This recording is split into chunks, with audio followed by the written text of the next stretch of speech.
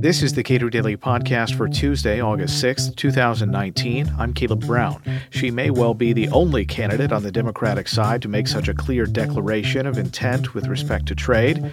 Still, Elizabeth Warren's trade plans will make it more difficult to get new trade agreements and liberalize trade.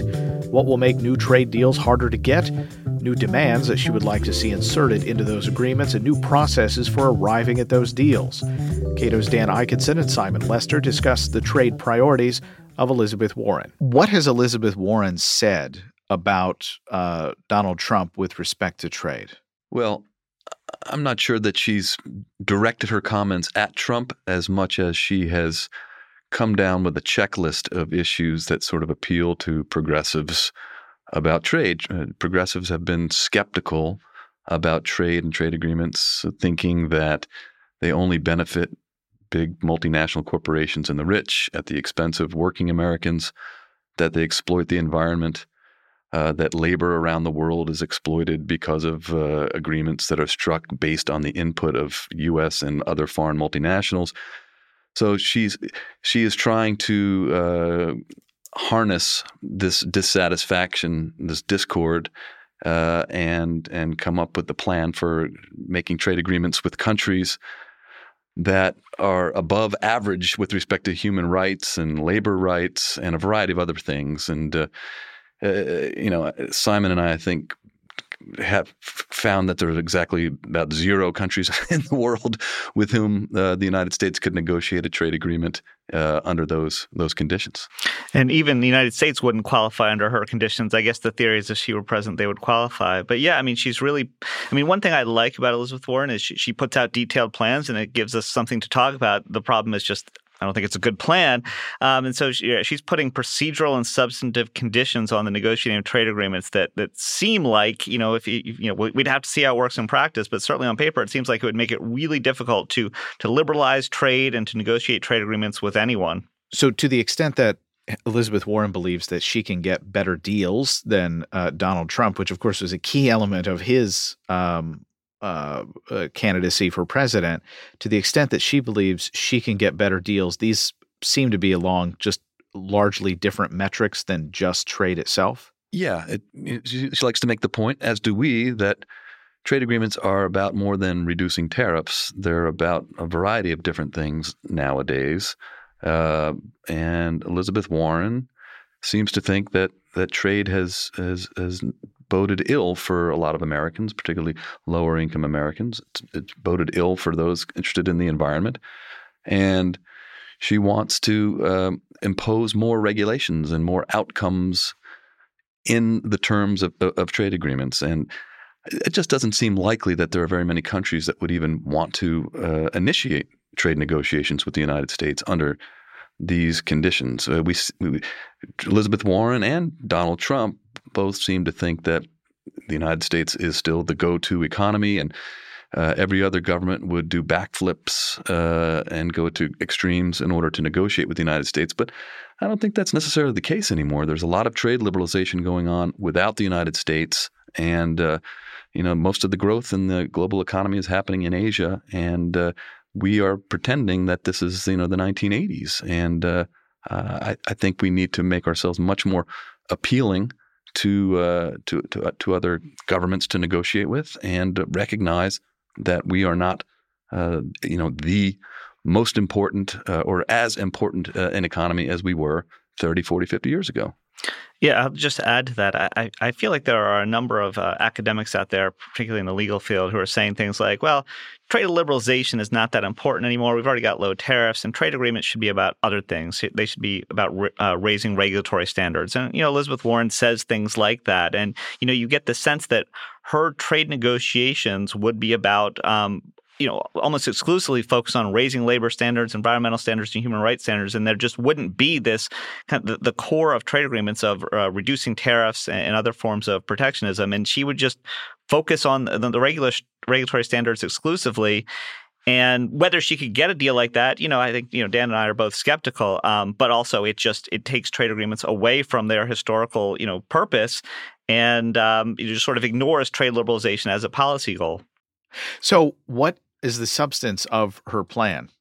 she's got some details about the process and the substance of trade agreements. So she says in terms of the process, we need to put all draft negotiating texts out there for public comment, for example. We need to bring in labor and environmental groups to a greater extent on these trade advisory committees. So she's got sort of process-oriented plans, and then she's got a substantive one, which is, we need to have certain preconditions that a country must meet in order to negotiate with them. So upholding human rights standards, being part of the Paris Climate Agreement, things like that.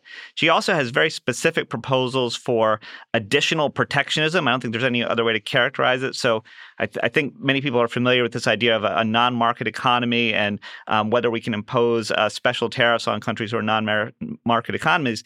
She wants to add in a similar provision for countries that are non-sustainable economies. So if you don't have high enough environmental or labor standards, we are going to impose tariffs on you. We don't have all the details of that, but it's explained in general terms like that. So it's basically making. She's got conditions that'll make it harder to sign trade agreements, and she's got additional proposals for just domestic policy protectionism. So I think that's what we have so far. It's not a sort of comprehensive, all the details, but she's laid out some of the generalities, and that's what it looks like. And also, if I might add, Elizabeth Warren is the one of the 22 or so Democratic aspirants for president who has actually articulated a plan. She's given it a lot of thought. Unfortunately, the ideas that she's come up with are problematic. I don't understand why the other 21 or so candidates have not come up with pro-trade ideas. They're all running away from it. They all consider the TPP, the Trans-Pacific Partnership, to be a dirty word. None of them is willing to embrace or recognize the vast benefits that trade has provided to Americans and to the world. And you would think with Donald Trump sort of commandeering the Republican Party and taking them to the hard nationalist right, abandoning the center, that there's a lot of representation that is going on. There's a lot of opportunity for representation here. The business community doesn't have a champion in either party right now.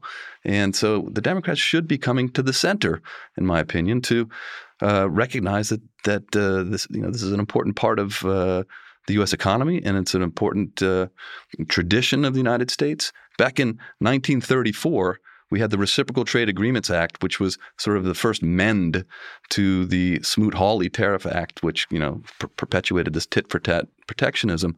It was a Democratic president and a Democratic Congress who said, "Listen, we need to reverse, make amends for these mistakes."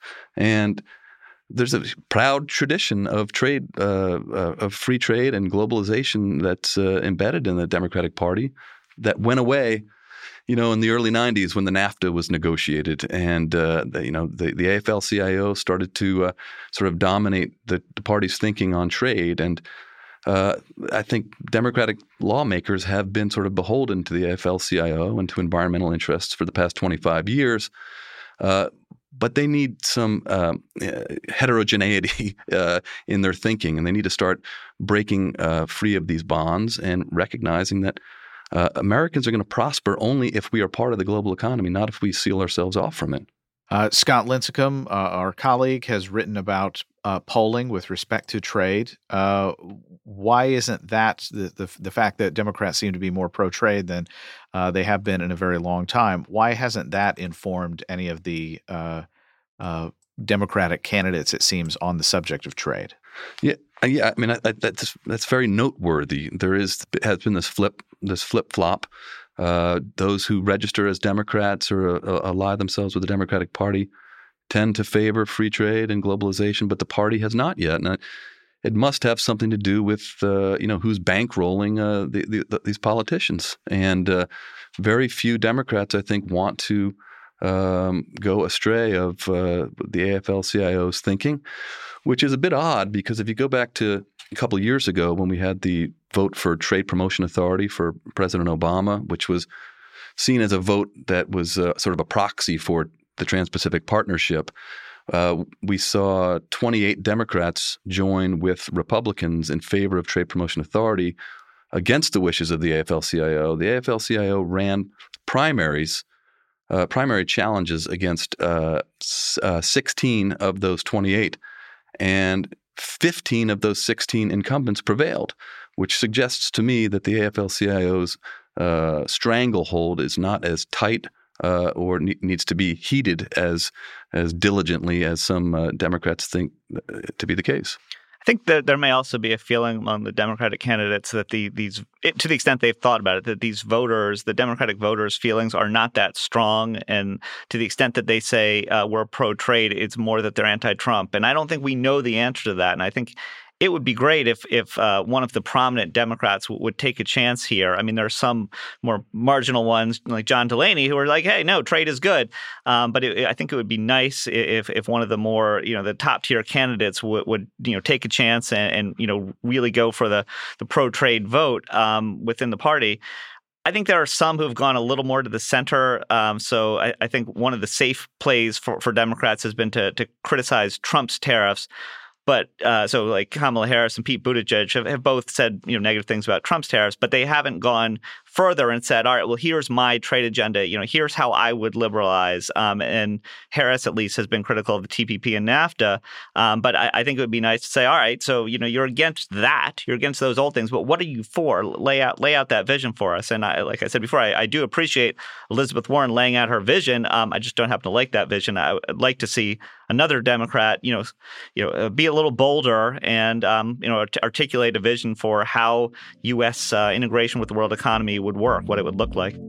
Dan Ikinson directs the Herbert A. Stiefel Center for Trade Policy Studies at the Cato Institute.